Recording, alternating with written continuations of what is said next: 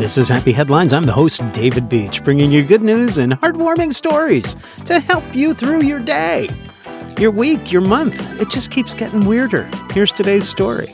September was National Suicide Prevention Awareness Month.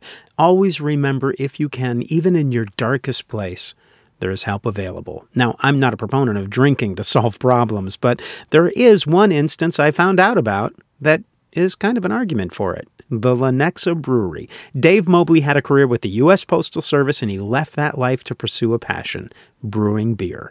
And his brewery, Limitless Brewing, did great. His wife quit her job to help him, and the pandemic drove the orders to new heights, Dave said. The amount of cans we had to produce a day was shocking. We're basically getting cans, filling them 16 hours a day. We'd put them out on a Saturday, and they'd be gone in a couple of hours. And as great as a story that is, I did mention that September is Suicide Prevention Month, and suicide had touched Dave's family.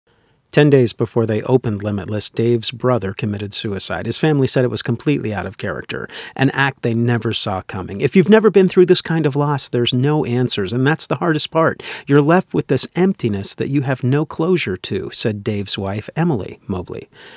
So to try to keep anyone else from feeling such devastating loss, they're using their success to spread the word. The past 2 years, they've raised money for Johnson County's Suicide Prevention Coalition, including $5,000 last year. The money helps to fund promotional material, including magnets and coasters with suicide hotlines printed on them that are used at local restaurants and bars. Now, instead of just seeing a drink, they get a reminder there's help out there. Megan Clark of the Johnson County Mental Health Center said, "They might not need this coaster now or right at that point, but we've had people take pictures so later on they can always go back to this kind of resource." And this year, the Lenexa Brewery took another step and brewed a limited edition beer called Your Story Is Not Complete. On the back, the Johnson County 24-hour crisis hotline number was listed. The beer was available all month or until supplies ran out, with 100% of the proceeds going to suicide prevention. That money will go toward youth suicide prevention as part of the program Sources of Strength. Sources of Strength is a program that aims to prevent suicide by harnessing our strength we all have as humans.